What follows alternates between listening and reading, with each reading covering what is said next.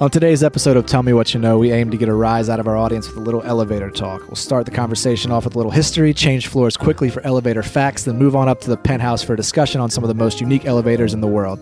Finally, we'll get into what you should do should you be trapped in an elevator. Hopefully this episode isn't a letdown. And then, the Sultan of SWAT, the King of Crash, the Great Bambino. Yes, we're talking about Yankee slugger and American hero Babe Ruth. Why was his name Babe? It's actually George. How did he get all those nicknames? Did he actually call his shot to center field in the 1932 World Series? Well, folks, when the legend becomes fact, you print the legend. Stick around to hear all about this American icon on Tell Me What You Know.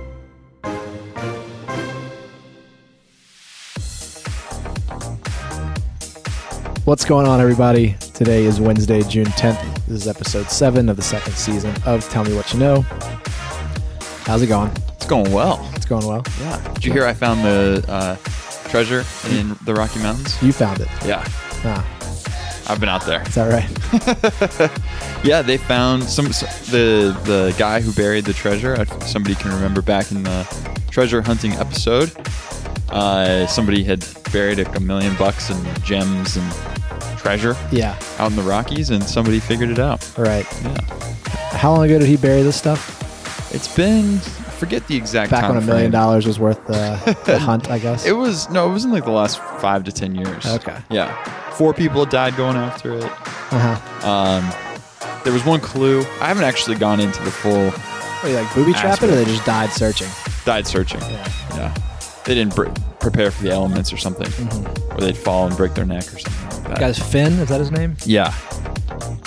Forrest Finn. He's still alive, or? Yes. Okay. He said that it was found. Gotcha. But I think the person who found it has decided to be unnamed. Yeah. Have they said where it was discovered? I have not seen that. I would imagine there's a lot of people who searched for it who would like to know how close they were. Yeah. Right? Maybe the people who died were very close. They just had to. They went over the wrong hill. Right. It's like in Mr. Deeds, that guy just frozen next to it, I feel like, right? Exactly. Like frozen up on Mount Everest or something. Right. Yeah. What's going on with you? Nothing. This quarantine is good. It's something. Yeah. But we're bringing the energy today. That's right. This is an escape. It's an escape. Welcome to your escape. That's right. We're going to talk about some very... we'll get your mind going with these topics today, I think. Nice. Yeah.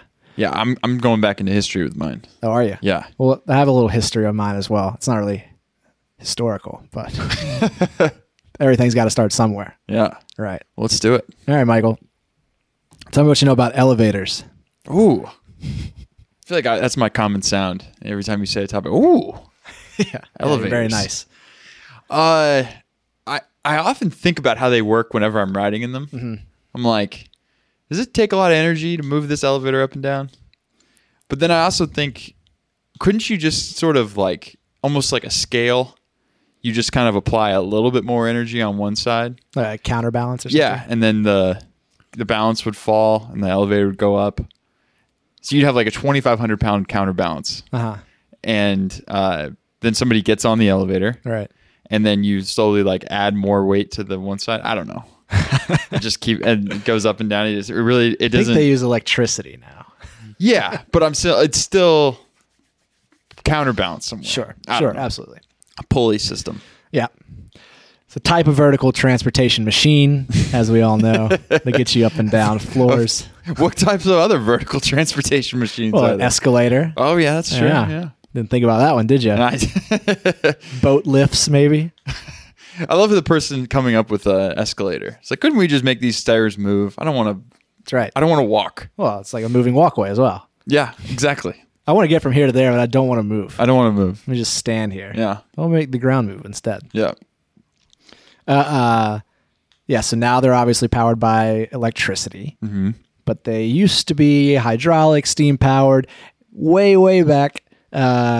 Human power, or animals, or water. Exactly. So you're just pulling on the pulley and it pulls you up, or like an ox goes in the other direction. Yeah. Okay. Yeah. Or you use water, like a water wheel or something, maybe, and it gets you going. The first elevators, they date back I guess the first time they were written about was back in the 1st century BC. But the first usage was Archimedes in 253 BC. So, almost 200 years earlier. He was a Greek mathematician. Are we recording? Yep. I always got to check. Okay. Yep. He was the first to use an elevator. And obviously, I think early on they were used to move materials more so than people. They could have been even older, though. In a lot of archaeological dig sites, they found what could be shafts, elevator-type shafts in these ruins. But that's the great perhaps, right? You never know. Maybe they were. Maybe it was something else completely. Maybe it was something else. Right. They recently used ground-penetrating radar to reassemble a whole Roman village. Oh, wow. I saw a headline about this. I wonder if they found any mapped elevator it out shafts. or something? Yeah. Well, including like water pipes and stuff. Yeah, okay. But they've, like the Colosseum had elevators that would raise gladiators and would raise animals and stuff, and those were all operated by slaves at the time. Bring a tiger right up That's and right. Bite your arm off. Try and kill Russell Crowe. Yeah. Yeah. But that was super old, right? That was a long time ago. The first mechanical elevators, pre-industrial era, were built by Ivan Kulibin, a Russian guy. He put them in some big Russian palaces. I believe he put 2 in some Russian palaces and then 1 in London years later. This was like in the late 1700s. But with the Industrial Revolution and modern technology in the mid 1800s, where we're talking about more hydraulics and electricity and that kind of thing, right? Mm-hmm. An elevator revolution, which I've decided will be my new band name, Elevator Revolution. Elevator Revolution. Yeah, I called it. So in the mid 1800s, there were a lot of breakthroughs with elevators. In 1845, you had an architect, Gaetano Genovese. He invented this thing called the Royal Chair. It was an elevator fit for a palace, and it was put in a lot of palaces in Italy, right? It was covered in chestnut on the outside, maple wood on the inside, had a light and 2 benches. It could be operated from inside or outside of the car. So if you were, royalty and didn't think you should be doing anything, you could just sit in the car and it would move for you. Yeah. It also had the first safety mechanism. So if the rope broke, it was a spring-loaded beam that would shoot out, and so I assume it would just punch through the wall and make sure your car didn't fall. Grab on for dear life. Yeah. So I guess if it started to fall, something would shoot out and just kind of bolt into the wall. In 1852, you had a man by the name of Elisha Otis, and if you know anything about elevators, you know the name Otis. He introduced the safety elevator, which prevented the car from falling should the cable break.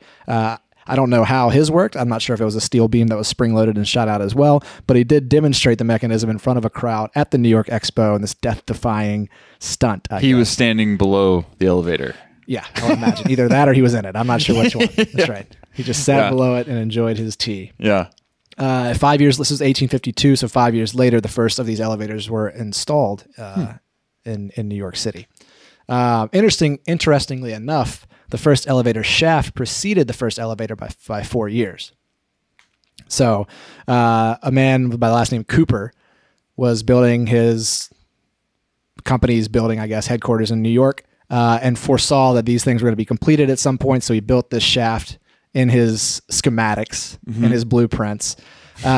He thought that the elevators were going to be cylindrical.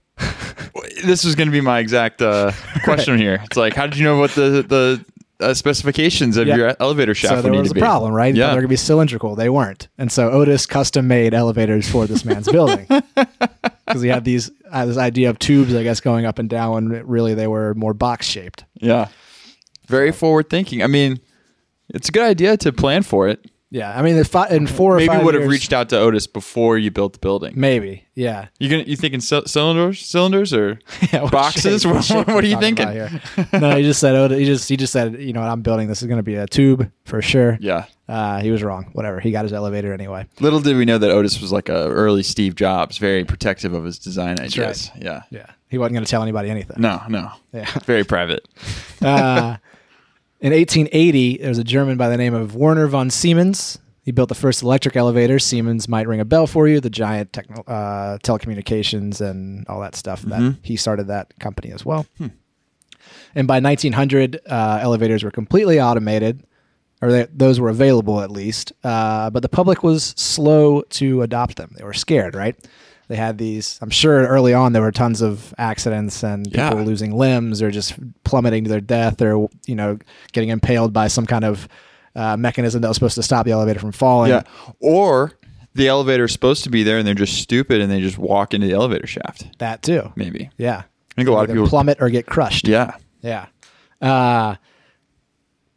This changed though in 1945. There was an elevator operator strike, and so people, they couldn't operate these elevators. They couldn't push the button. Well, I think there was more to it than there was levers and stuff like that, and it was like there wasn't a floor. You stopped when you knew where to stop and that kind of thing. Okay. Right? Okay. But with the elevator strike, this paved the way for an emergency stop button, an emergency telephone, and a soothing voice that would kind of aid you in operating the machine. Mm-hmm. And this helped people become become less scared of elevators, and they took off. That and more buildings were being built, and people probably got tired of walking up steps. Right. Yeah. So you're saying, but little did the elevator operators know that their strike would just lead to the further advancement of technologies that would make it easier for the people inside to just push a button. Right, and make them not have a job anymore. Yeah, right. Yes, exactly. So we've kind of talked about the history. We talked about modern age and stuff like that, where we are now. We'll get there. But we talked about, the mid-1900s and whatnot, basically the modern elevators. Let's talk about some elevator facts. Yeah. There are more than 700,000 elevators in operation in the United States alone. I think that's actually higher than that. Yeah. They are statistically the safest way to travel. I wasn't sure what they were being compared to. Like, are they being compared to escalators or moving walkways? Well, no. There's a lot of fears of getting stuck in a free fall or being stuck in the elevator for a long time, but it's actually safer than riding in a car. Not that you can take an elevator to California, but right. Or you take a car to the top of a building. True. They serve their own individual purposes. Yeah. On average, 26 people a year die in an elevator-related accident. These are mainly technicians and not passengers. Okay. Yeah. So people fixing the elevator, something going on. Right. Okay. Well, that same number, 26 people die per hour in car-related deaths. Wow. Yeah. This is all coming from a very credible website, not Wikipedia, just one I found on the internet. I can't remember. I think it's called elevatorhistory.net. So they've got to be right. Every 3 days, elevators carry the equivalent of the population on Earth. Wow. Yeah. That's crazy. Yeah. More than 7 billion people every 3 days in elevators. I can believe that. Yeah. I mean, sure. Also, especially in places like be way Asia, more, like in Japan and there has stuff. to be way more elevators than that. 700,000 in the United States? I feel like they're in every building. How many buildings do you think there are in the United States? I mean, there's way more buildings than elevators, obviously, but there's got to be. And there's also like in just the building we're in right now, there's 4 elevators servicing like a 13-story building. Right. But there's not that many like densely populated areas, right? That's true. Yeah, I don't know. I mean, if I just look around right now, there's probably an elevator in that school right there. For sure. There's several in this building across the street. There's several in the buildings all around us. I don't know. Maybe we could do a little bit more like napkin math and figure it out. Maybe 700,000 is about right. Okay. So every elevator is supported by multiple cables. Mm-hmm. Maybe if you've seen like the bottom of a lift of a shaft before, you've seen that like spool of cables or whatnot. But each of those cables is capable of hauling the elevator by itself and the passengers inside. So it kind of can quell your fears of like, oh, what if the cable snaps? Like, well, there's backups. Several redundant cables. Right. Yeah. I like that. Yeah. The close button, which you probably know, is a placebo button. It doesn't do anything. You think it's a coincidence that every elevator you've been in, the close button doesn't work? I love that. It's like, oh, it worked. It's like, no, you just pushed it at the same time the door was closing anyway.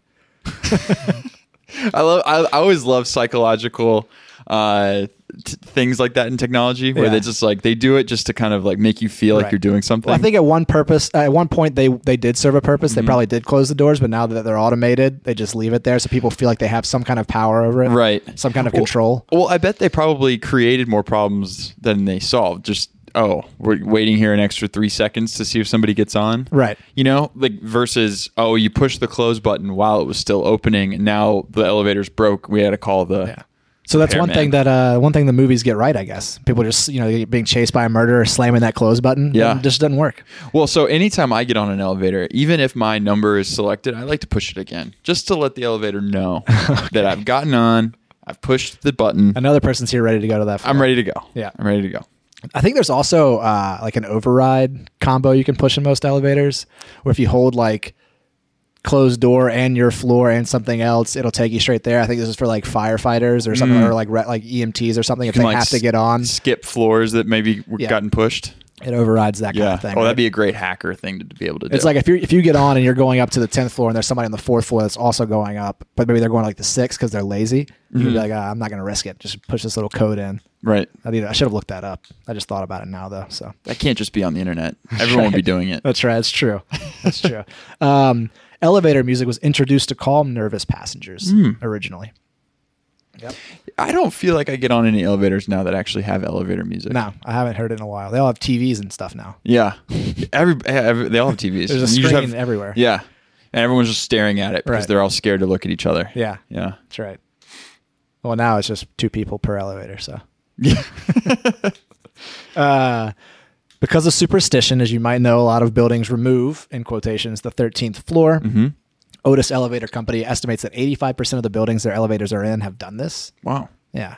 I think ours has a 13th floor.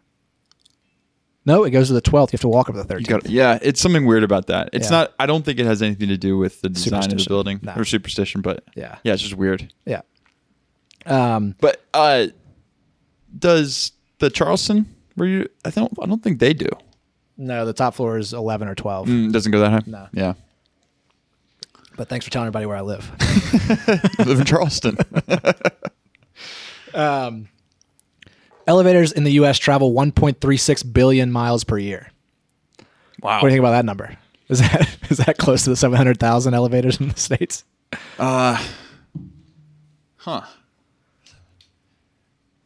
That's probably about right if it's 700,000. Yeah. Okay. I don't know how long. Like each story is maybe 10 feet.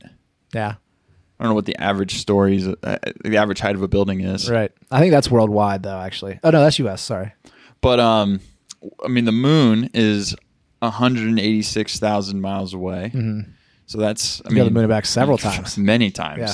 Billions of times. A lot of times. Yeah. Elevators were once called movable rooms, and they had chandeliers and ornate furniture and carpeting and all that kind of stuff. I would love put a nice little reading chair in there for you. Well, I guess they move like 2 inches per minute or something. So I'm gonna sit down and I for 2 seconds and then get up. I'm on the floor already. Right. But yeah, have a nice little lazy boy in there. Yeah, that'd be nice. It'd be great. Have a drink maybe. So those are just a few elevator facts. There are several unique elevators around the world, and we're going to talk about a few of them right now. Mm-hmm. You got the Bailong elevator in Wulingyuan, China. It's in a national park there. I cannot pronounce the name of the national park there, but there's a national park there. I think it's a World Heritage Site as well or something. It's got the world's tallest outdoor elevators, 1,070 feet tall. And it takes you up this cliff and has these glass walls that give you a great panoramic view of the tree-topped sandstone peaks that are over there. Wow. So it's pretty cool, I thought. Yeah. You got the Eiffel Tower elevators. They first opened in 1889. Right. They move some horizontally as well a little bit. Yeah, and right? they take you all the way to the top of that thing. Yeah. And I think they were groundbreaking at the time because nothing was able to carry such weight to such great heights and all that kind of stuff. So, Yeah. Well, the Eiffel Tower was the first thing made out of iron, I think. really?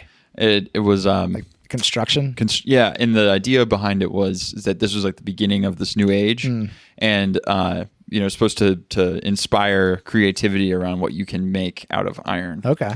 And that's why why they built it. Your confidence convinced me that's true. I'm pretty sure that's why. Very nice. You have the at the Radisson Blu Hotel in Berlin, you have the Aquadom, which is an 82-foot tall elevator made of glass, and it's actually encircled by an aquarium. Oh, that's cool. And so this aquarium has to have daily maintenance and feeding the fish by a team of 4 divers. Oh, that's cool. So Yeah. you could be moving through the elevator, and there's like a scuba diver Yeah, down there exactly. cleaning. Yeah, feeding a fish or something. The tallest building in the world, or I guess, building, the Burj Khalifa. It also has the fastest elevator in the world.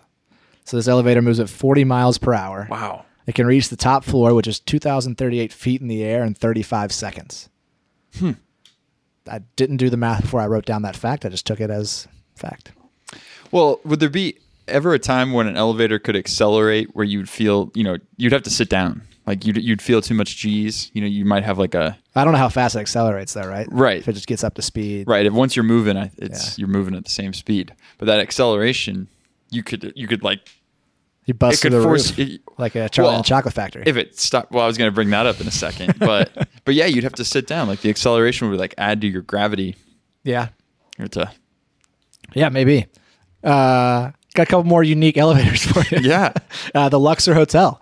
Oh. It's a giant pyramid. That thing moves at a 39-degree angle. Yeah. Because obviously the roof is pitched like that. And it has one of the biggest atriums, I think, of any building. So you're moving at a weird angle in that thing. You have the St. Louis Arch.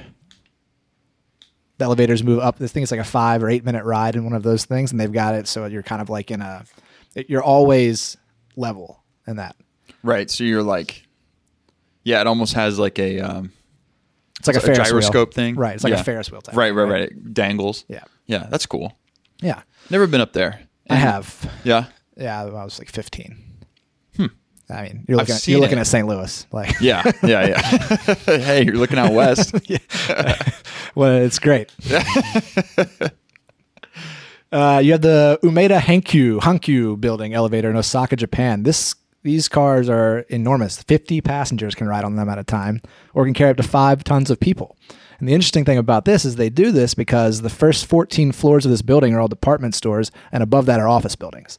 So you have to be able to move tons of employees up the elevator shaft. Then you got these things called Paternoster elevators. Paternoster, have you heard of these? No. They're like the revolving door of elevators. They have like 6 or 8 cars all on this non-stop moving conveyor belt. Okay. And so you just hop on and then hop off wherever you want to get off. I would imagine this is exactly how you lose an arm, though. Yeah, I mean, if you don't get off quick enough, right, you're stuck. I'm sure they move pretty slowly, but I think they're really popular, like in Europe, like in Germany, and some other places as well. Seems very cool. Like, yeah, don't stop, just keep going. Right. Yeah, I kind of want to like get on one. Yeah, and that'd be cool. Maybe we should bring those to the U.S. There's no way they would ever get. I mean, how would those ever get like adopted? Yeah, well, that and like they'd be like, no, that's way too dangerous. Yeah, probably. I don't know. Last one, the Autostadt silos in Wolfsburg, Germany. So this is right near the Volkswagen headquarters, and they have these 200-foot silos, which are just like giant parking garages almost. So the car goes straight from the production line, straight into one of these bays. And they've never been driven. So you can go to these like silos and say, oh, this is the car I want, purchase it, and the odometer reads 0 instead of having been test driven or whatever.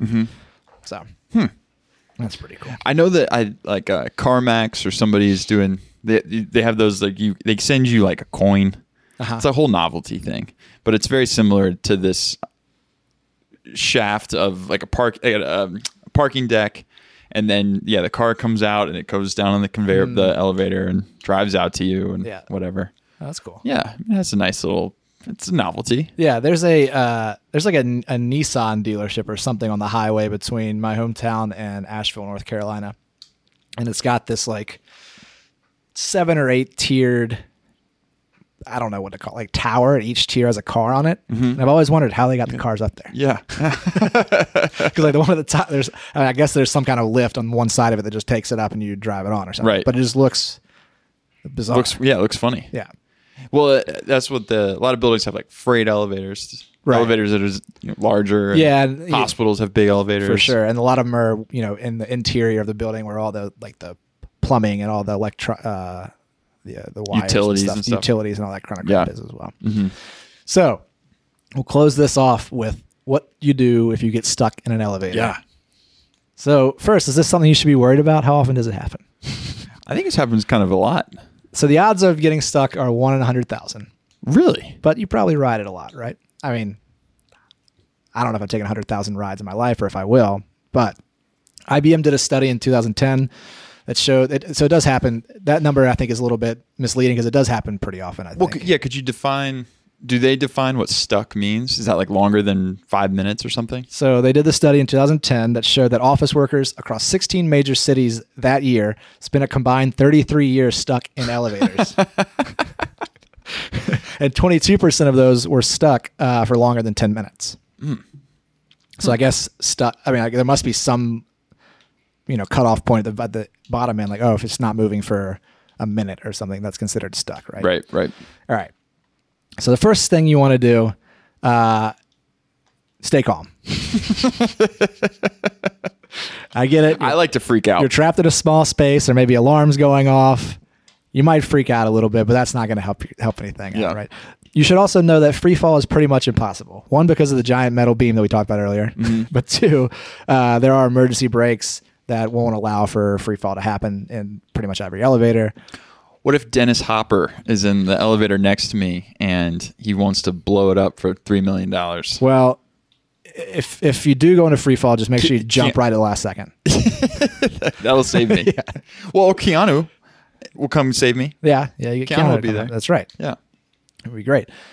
Step 2, use the emergency phone or the emergency call button. Every elevator should have an emergency phone or emergency call button that will either put you in touch with the building security or the elevator company. Tell them what the deal is. I'm at this address. I'm stuck in an elevator. That's step 2. Step 3, don't jump or pry the doors open. Don't treat it like an old TV where you knock it on the side and try to get it to work. Start hitting it? Yeah, probably will just make it mess it up more, right? Also, if you open up the doors, you're probably going to just hurt yourself. You might be in between floors. Yeah. Don't try to escape through the emergency hatch. Is that in the top? A lot of them don't have them anymore, I think, but also most of them that did were bolted from the outside anyway. You see that in movies though. Yeah, don't get into the shaft. Yeah. Especially if it starts moving again. Oh yeah. You're doomed. Yeah. Yeah. Or if an elevator above you, which I guess there's only one car per shaft, I guess, right? Yeah. I think. Yeah. Well, I think in some buildings, you know how some elevators only go to certain floors? Yeah, that's true. Maybe. So maybe they're... Share a shaft. Yeah. Step 4 or 5, I don't know what step I'm on. Call 911. Assuming you have a cell phone and have service, go ahead and give them a call. They'll likely arrive quicker than the elevator company would anyway. And then, you just got to wait. I believe in The Office, Dwight Schrute, his first step was to develop a pee corner. So you needed to go ahead and mark a territory for where you'll be using the bathroom should you be stuck in there. People have been stuck for days at a time in these things. Days? Yeah. Wow. I'm sure they were able to get them some food and water somehow, but they couldn't get the elevator moving. Yep. At that point, I would pry it open. Yeah. I mean, I would at least risk it. Yeah. I would at least, I'm getting out of this elevator. Yeah. I just have visions of being chopped in half. Oh yeah. That would be horrible. That Paternoster, man. That thing would just chop you in half. Yeah. I'm scared of revolving doors sometimes. Yeah. You're pulling your hands in. Yep. Yeah, those can be scary as well. Yeah. So that's a little bit about elevators for you today. Yeah. Well, you had brought up the Willy Wonka elevator. Oh, yeah. What is it called? The Great Glass Elevator? Yeah, but the second book? Yeah, but didn't he... I'm just thinking of the movie. Didn't he go anywhere Vader or whatever? Yeah, probably. And then I only had one other thought was somebody... I haven't been to Hawaii, but I've heard that there's a hotel there that has a water elevator.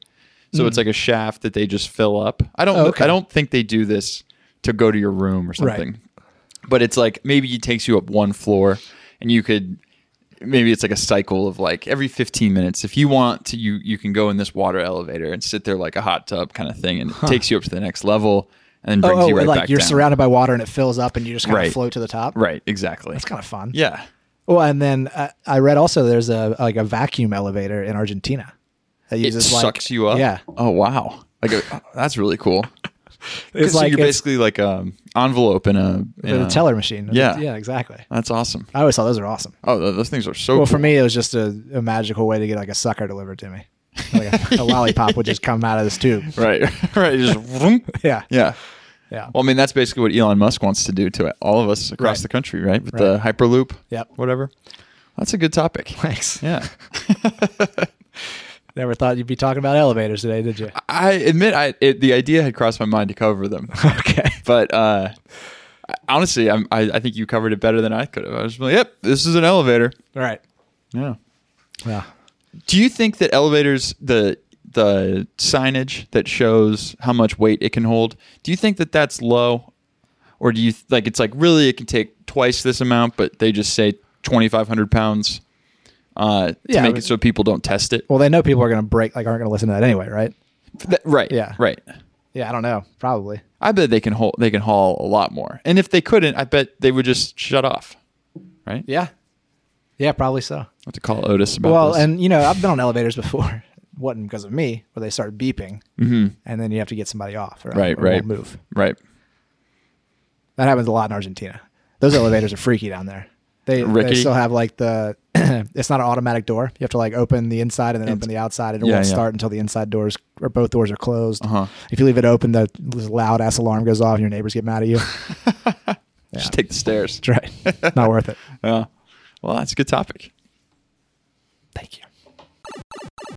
Michael, one thing I learned this week was that, reCAPTCHA? CAPTCHA?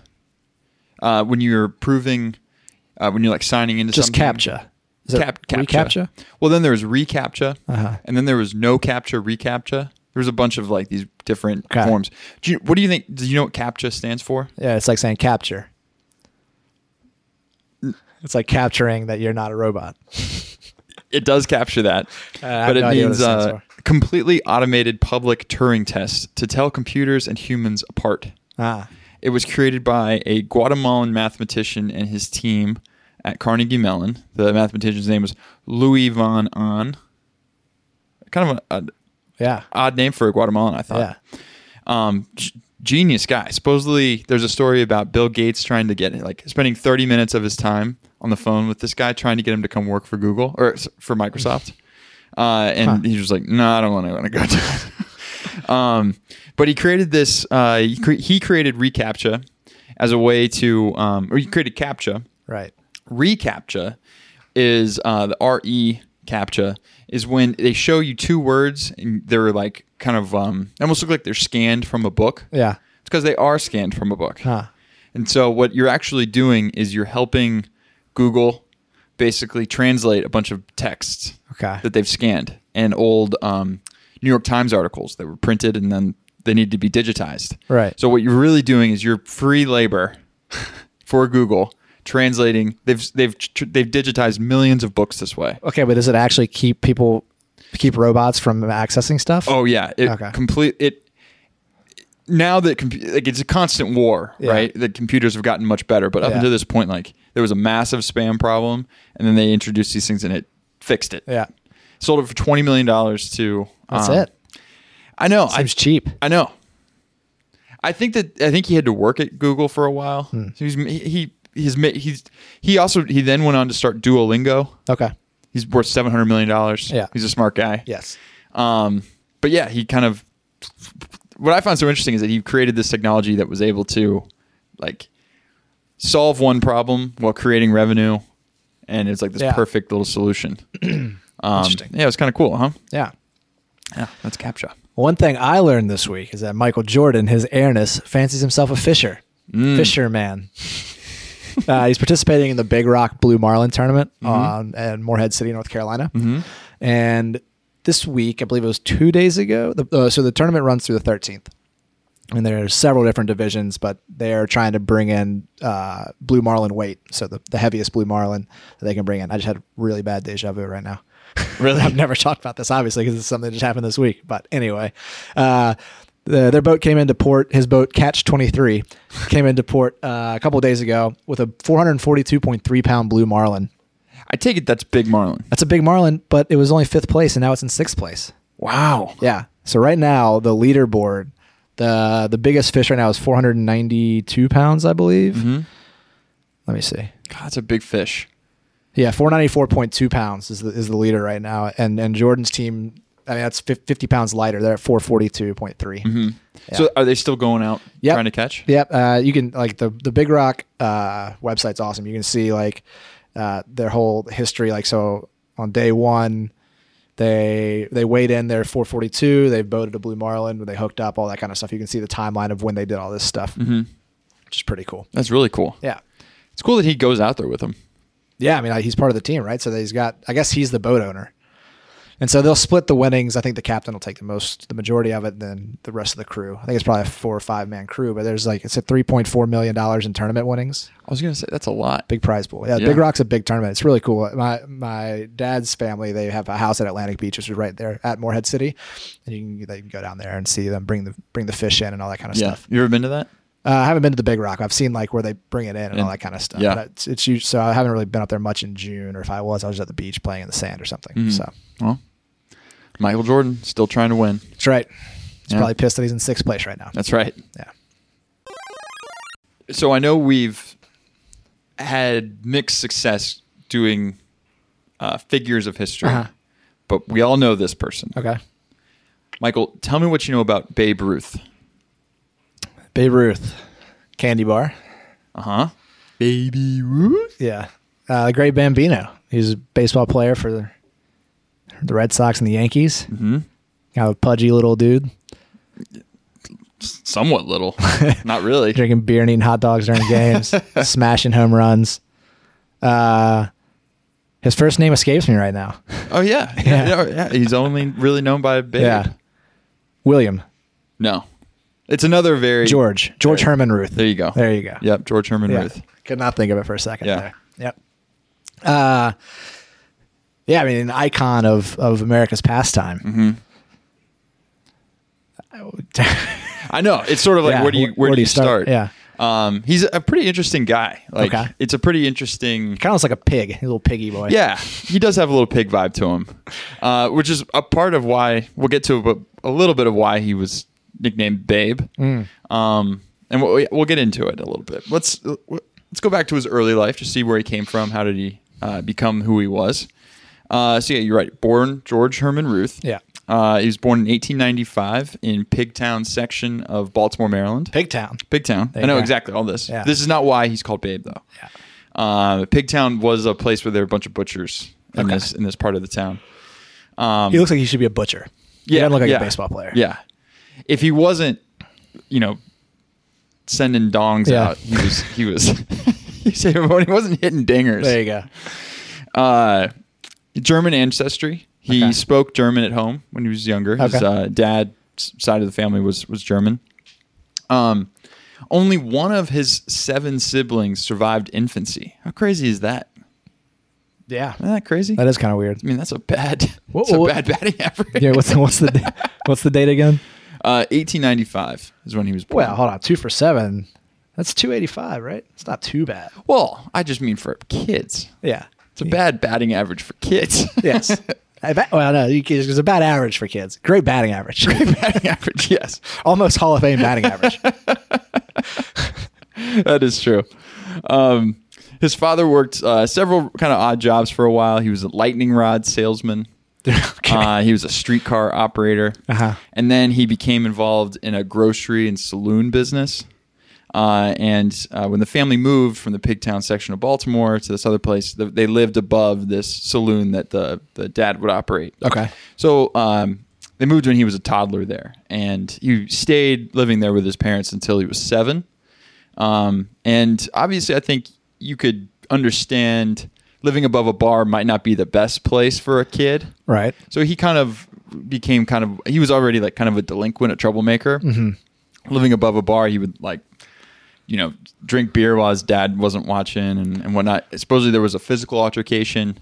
And after this, the state was kind of like, you can't live around here anymore. And they sent him to the St. Mary's Industrial School for Boys, which is a reformatory and orphanage. Okay. And he stayed there for 12 years, so pretty much until he was 19. Yeah. But it was a very formative place for him. So it's kind of funny. He was a delinquent, and still pretty much was while he was at the school. But he became sort of like an apprentice and used the mentor at the school who was the delinquent officer, basically, in charge of discipline. And he really liked him because this guy, his name was Brother Matthias Boutelier. I don't know exactly how it goes. He's from Nova Scotia. And Ruth was said to have said, he was said to have said, yes, I was born to be a hitter the first day I ever saw him hit a baseball. So this guy would just crush baseballs. Gotcha. A Nova Scotian. Yeah, just this big guy. So with discipline, he would always I think he was hard on Ruth, but obviously saw a lot of potential with him and kind of fostered the legend is that he kind of got him into baseball. Gotcha. He also, this kind of interesting fact about him. So the boys at the school were also sort of the operators of the school, like the caretakers. So everybody had a job. Mm-hmm. So he was also a shirt maker, and he was a proficient carpenter. Yeah, and supposedly he would, alter his shirt collars. Yeah, even when he was, a millionaire baseball player or whatever, how much money he had. He would do his own. He would do, he would tailor his own clothes. His own alterations. Yeah, how funny is that? Huh.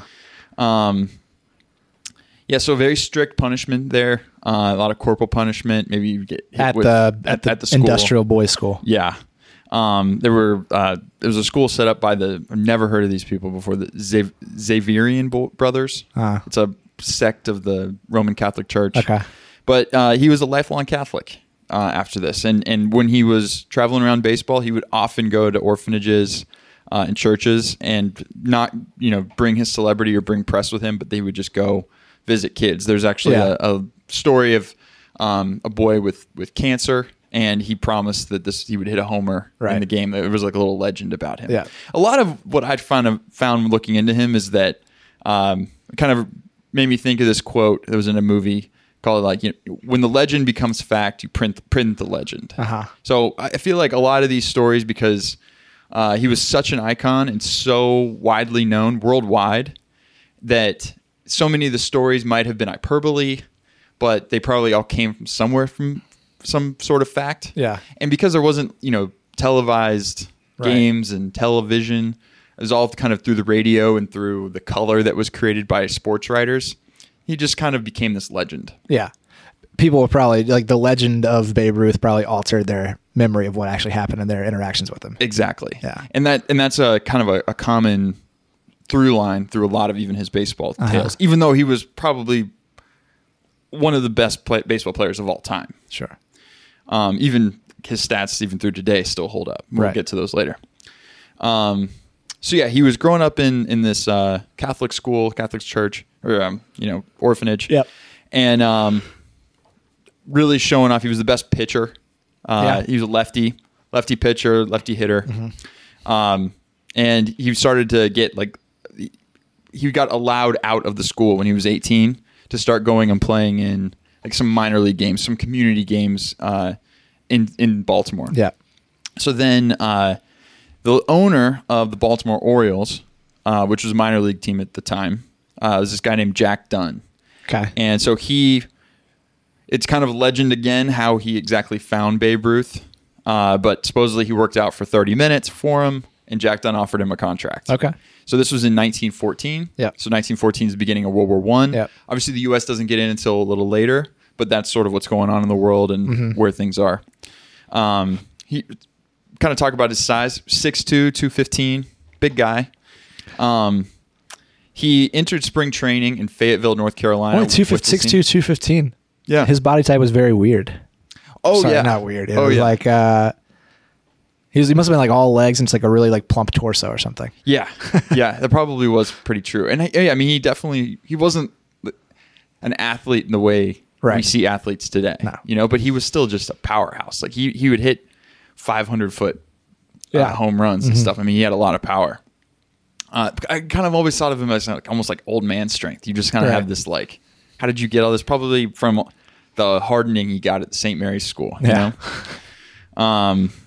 So he's 18. He moves down to Fayetteville, North Carolina, joins the team. The veterans there gave him a lot of these nicknames. So the vets there were the first ones they think to give him the term Babe. Okay. But Babe was also sort of a common name at the time. Okay. People would often call people Babes. Like you had a baby face, you might be called Babe. Mm-hmm. There was this other pitcher for the Pittsburgh Pirates named Babe Adams. He was probably the most famous Babe at the time. And then there's also thought that they were kind of teasing him because they called him Dunn's Babe. So the owner, he's the owner just loves you so much. You're Dunn's Babe. So that's how we got and he had one other thing. He kind of going to your point about kind of pig-like. He didn't have very many manners, and he didn't know how to really conduct himself in hotels and restaurants. Yeah. So he might be stuffing his face full of stuff. So they called him Babe again. So Jack Dunn got into some financial troubles. The league was also being there was a lot of competition. There were multiple leagues going on at this time, so I think there was sort of a vying for who was going to be the major league team and kind of how these minor leagues fit into that. So Jack Dunn kind of got into some financial troubles, and he had to sell Babe Ruth, and he sold Ruth and a couple other pitchers to the Boston Red Sox. So he goes up to Boston. He won his first game pitching, but he lost his second game. The manager there was this guy, Bill Kerrigan. Okay. He was also the catcher. Ah. So he was a player and manager. Yeah. Like LeBron James. Exactly. Player coach. Yeah, exactly. And Kerrigan actually liked another pitcher who came with the trade, this guy, Ernie Shore. I'll tell you something about Ernie Shore. Please. The minor league baseball stadium in Winston-Salem, the old one was called Ernie Shore Field. Oh. Yeah. It's where the Winston-Salem Spirits and then the Winston-Salem Warthogs played their games. Oh. Now they're the Winston-Salem Dash, and they play in a new ballpark downtown. Yeah, I mean, North Carolina is like the minor league baseball. That's right. Carolina leagues. Yeah. He went 0 for 2 in his first game. Sucks. One strikeout, and a pinch hitter came in for him because he was a pitcher. Yeah. At the time. So like he didn't really get to show off his hitting prowess, even though he was known for like really hitting big homers. Like he had just a lot of power. So they came up to Boston on July 4th. The Boston Red Sox were in last place.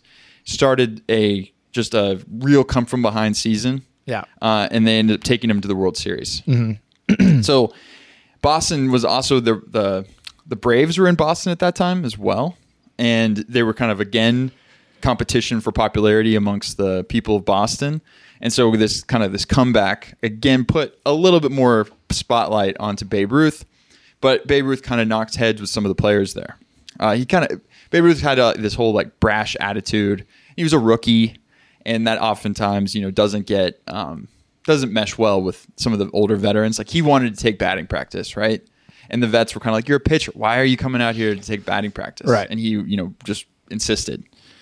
They would often saw his bats in half, so he couldn't. It was Bullies. Just like, There's a little bit of rookie hazing. Yeah, a little bit. He was sent down to Providence, which is another minor league team. And there was some controversy around this, but supposedly they sent him down to Providence because they wanted him to help them win the pennant in their league. So it was also kind of thought that maybe they sent him down because they just didn't like him. Maybe it was a mixture of all this stuff. But he was under a coach there named Wild Bill Donovan. And Wild Bill really taught him about the game. Taught him how to pitch. Mm-hmm. Supposedly, when he was pitching, if he was throwing a curve when he was younger, he would like stick his tongue out as like a dead giveaway. Too many tells. Yeah, too many tells. So he kind of taught him a little bit about the game. When World War I came up, they had a lot of draft. A lot of players had to enter the draft. Mm-hmm. He did enter the draft, but his number didn't get pulled. So he just kind of got lucky there, I think. Okay. He did end up serving in the New York Army National Guard. I'm not really sure what he did, but I did want to see what happened there. Why wasn't he a part of the military? But I think he kind of just got lucky. But with World War I coming up, a lot of players went off to war, had to go serve. So it kind of opened up some opportunities for him to either change and get more playing time. It was around this time that he made the move to first base and outfield. So he started getting a ton more at-bats, right? Mm-hmm. So let's talk about the move to New York and the curse of the Bambino. Mm-hmm. So Boston was owned by a New Yorker named Harry Frazee, Frazzee. Mm-hmm. And Frazee was kind of this rich guy. He owned the team, but he also produced a lot of Broadway plays. And it was thought that he had gotten into some financial troubles and needed to finance some Broadway play. Right. So he was kind of looking to make deals with the players he had, trading them around, and maybe selling the team. But there weren't, again, at this time, a lot of buyers for him. Anyways, he made a deal with Jacob Rupert and Colonel Tillinghast Huston, who owned the Yankees. They signed him for $100,000 plus a $350,000 secured mortgage on Fenway Park. Oh. And this was all contingent on Ruth signing the contract, which he gladly did. Right. They gave him, I think, $20,000 over 2 years. So $10,000 for 2 years. And this was dubbed, the curse of the Bambino. The writers were kind of like, this was the steal of the century. Mm-hmm. You got this amazing player. And it turned out to be pretty much a curse. The Red Sox won 5 of the first 16 World Series up to that point. And then they didn't win a pennant until 1946. And they didn't win a World Series until, obviously, 2004. Yeah. So, quite a drought after having such a rich... They dominated. Yeah. I kind of tried to find if he had animosity towards Boston. I don't think he did. I think he knew he was worth more, and he and a lot of other players were trying to negotiate for more money. Right. Which this guy didn't want to give him because he just maybe didn't have it. Right. And also it's kind of maybe beginning of a mutiny. If everyone wants more money, how am I going to do this?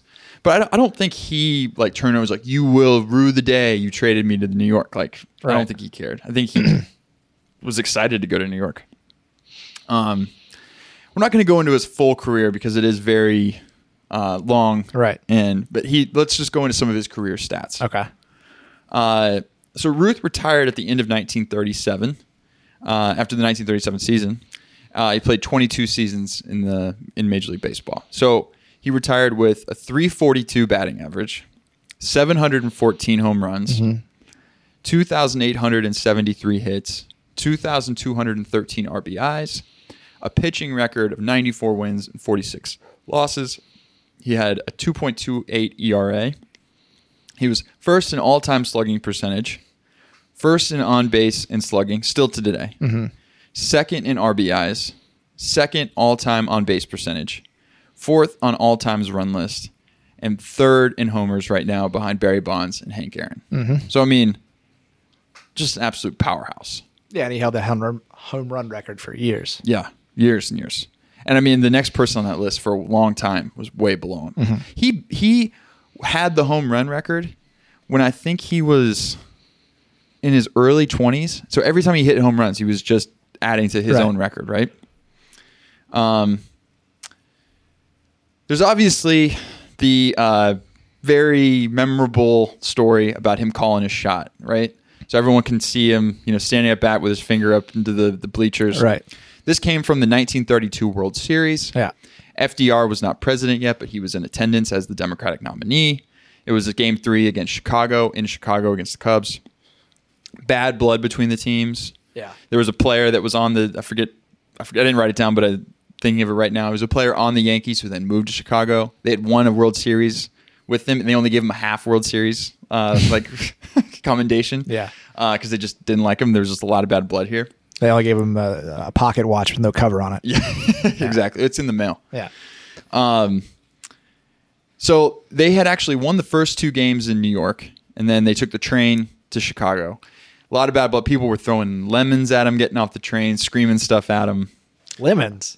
At the time, it was a big curse, or a bad thing to do to somebody. Okay.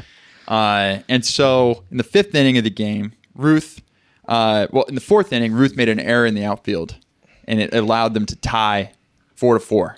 Yeah. So 5th inning, he came in, and the story and the legend goes he gestures to center field. Okay. A player on the team in 1999, who was the last living member of the team, says he didn't do it. Yeah, the guy was ancient at that point. Yeah, maybe he doesn't remember. But as the story goes, amid boos and screams, he gestures to center field. And then he hits a 500-foot home run. Right. It's an absolute shot. And it just added to his legend. This guy kind of goes down to me with like a Michael Jordan, a Tiger Woods, sure, Babe Ruth, right? Yeah. So just an absolute animal. Which leads to all the nicknames that he has. I've seen Sandlot. And I'm going to play Sandlot right now. Smalls, you mean to tell me that you went home and swiped a ball that was signed by Babe Ruth, and you brought it out here and actually played with it? Yeah. Yeah, but I was going to bring it back. But it was signed by Babe Ruth. Yeah. You keep telling me that. Who is she? What? The Sultan of Swat. The King of Crash. The Colossus of Clout. Babe Ruth! The Great Bambino! New York had a lot of Italians. Bambino means boy in Italian. Okay. Great boy. All right. The Colossus of Clout. So did you know? I feel like whenever I hear people use the word clout these days, it just means kind of like They're an influencer. the influencer, the power you have. Yeah. Clout is a verb, but also it just means to hit. Okay. Or it can be a noun like clout, like a smash. Okay. So Colossus of Clout just means you're a giant at hitting balls, basically. Yeah. Just simple as that. Makes sense. Sultan of SWAT. Again, pretty Yeah, self-explanatory. it's all about him just smashing homers. All of these are. King of Crash. King of Crash, the Big Bam, the Behemoth of Bust. One of my favorites Titan on here, of Terror. The Titan of Terror. Terrible Titan. Wally of Wallop. Prince of Powders. That was for something else. Prince of Powders was he turned people to dust, and he was just like, he was so easily just. That's what he moved told his aside. mother it meant. Yeah. I don't know if that really was going on right now. He was just drinking a ton of beer. Yeah. The Raja of Rap, the Maharaja of MASH, the Wazir of Wham, Caliph of Clout. And one of my favorites was one that he was given by one of his teammates, Benny Bengo, was just Jedge, which is like Jedge? short form of George. Jedge. All right. So that sounds kind of cool. Yeah.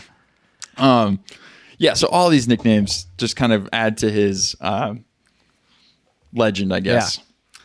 So as everyone knows about him, his personal life, and he was a partier, right? So this is kind of in contrast to his strict Catholic upbringing. There are legends of bathtubs filled with beer in every hotel he would ever go into. When he was younger, he married a woman, Helen Woodford. They adopted a daughter, Dorothy. Dorothy ended up being his child with another woman, Juanita Jennings. And that didn't come out until years later. Yeah. Him and Helen separated because of these constant infidelities. And she actually died in 1929 in a house fire in Connecticut.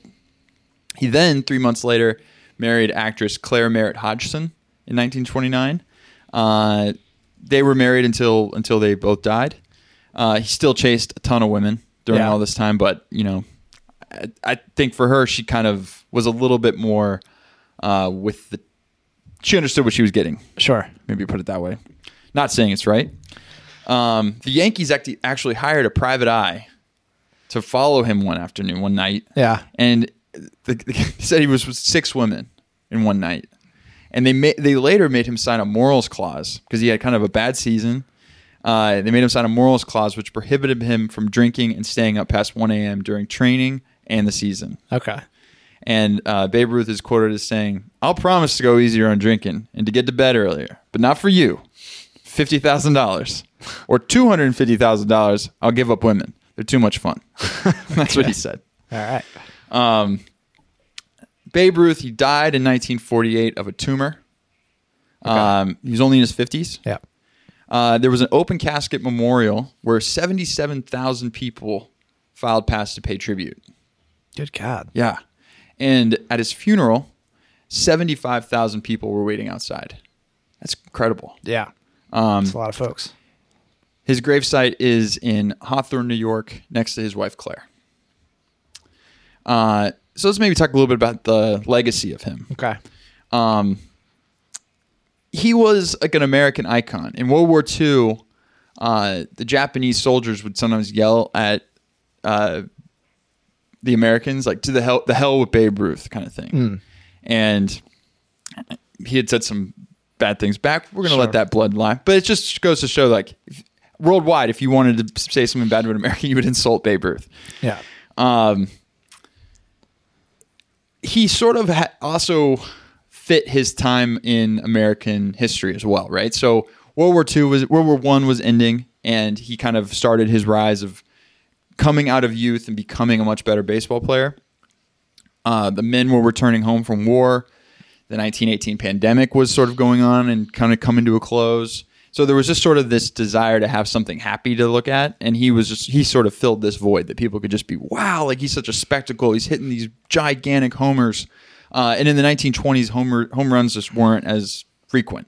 Right. And so there was a lot more like small ball being played. And so he was sort of a novelty to come in and just hit 500-foot home runs. I seen the first slam dunk. Exactly. Yeah. Yeah, exactly like that. The other kind of athletes at the time that had this sort of level of popularity were boxer Jack Dempsey and the horse Man of War. So it was like these three. It was a horse and two guys. Right. He changed the game by hitting so many home runs. He was also one of the most prolific bunters. I didn't realize this. For the Yankees, he was like the most successful bunter. So I guess maybe guys were playing him back. In terms of like sacks, or in terms of sacrifices, or in terms of getting on? I think maybe in terms of getting on. Yeah. I just read he was A great bunter. A great bunter. Yeah. At the beginning of this, you mentioned the Babe Ruth candy bar. Yeah.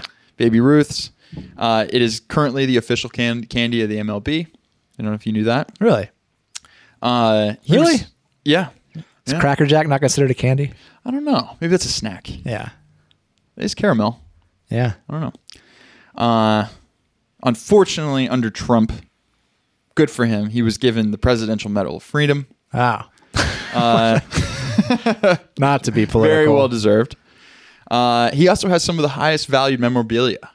His 1920 Yankee jersey sold for $4.4 million. Yeah. The bat, which he hit his first home run in Yankee Stadium, went for $1.25 million. Okay. And Charlie Sheen sold Babe Ruth's 1927 World Series ring, which the 1927 team was known as like one of the best teams ever. Sure. A lot of mashers. Murderers Row is what they were nicknamed. He sold his World Series ring for $2.09 million, Charlie Sheen. When was this? During Charlie Sheen's renaissance a few years ago? This was, I forget the exact date. I wonder what he might have needed money for. Yeah, maybe. Yeah. It was one of the largest memorabilia sales of all time. Okay. At that time. Obviously, the jersey for $4.4 million is quite a lot. He wore number 3. I didn't really mention that, but he was number 3. And yeah, that's Babe Ruth in sort of a quick rundown. Very nice. Yeah. Yeah. Good old George Herman. George Herman. Very good. And I feel like people our age, like guys our age, like Sandlot was just so popular too. It kind of, again, just introduced everybody to the legend of Babe Ruth. Yeah. Everybody knows Babe Ruth, though. Yeah. Yeah. The great Bambi. Yeah. That wimpy deer. Who is she? Great topic. That's it for this week's episode. Make sure to like and subscribe if you enjoyed it. You can follow us on Instagram at TMWYK_podcast and on Twitter at TMWYKpod. Have a great weekend, and we'll see all you beautiful people for a new episode next Friday.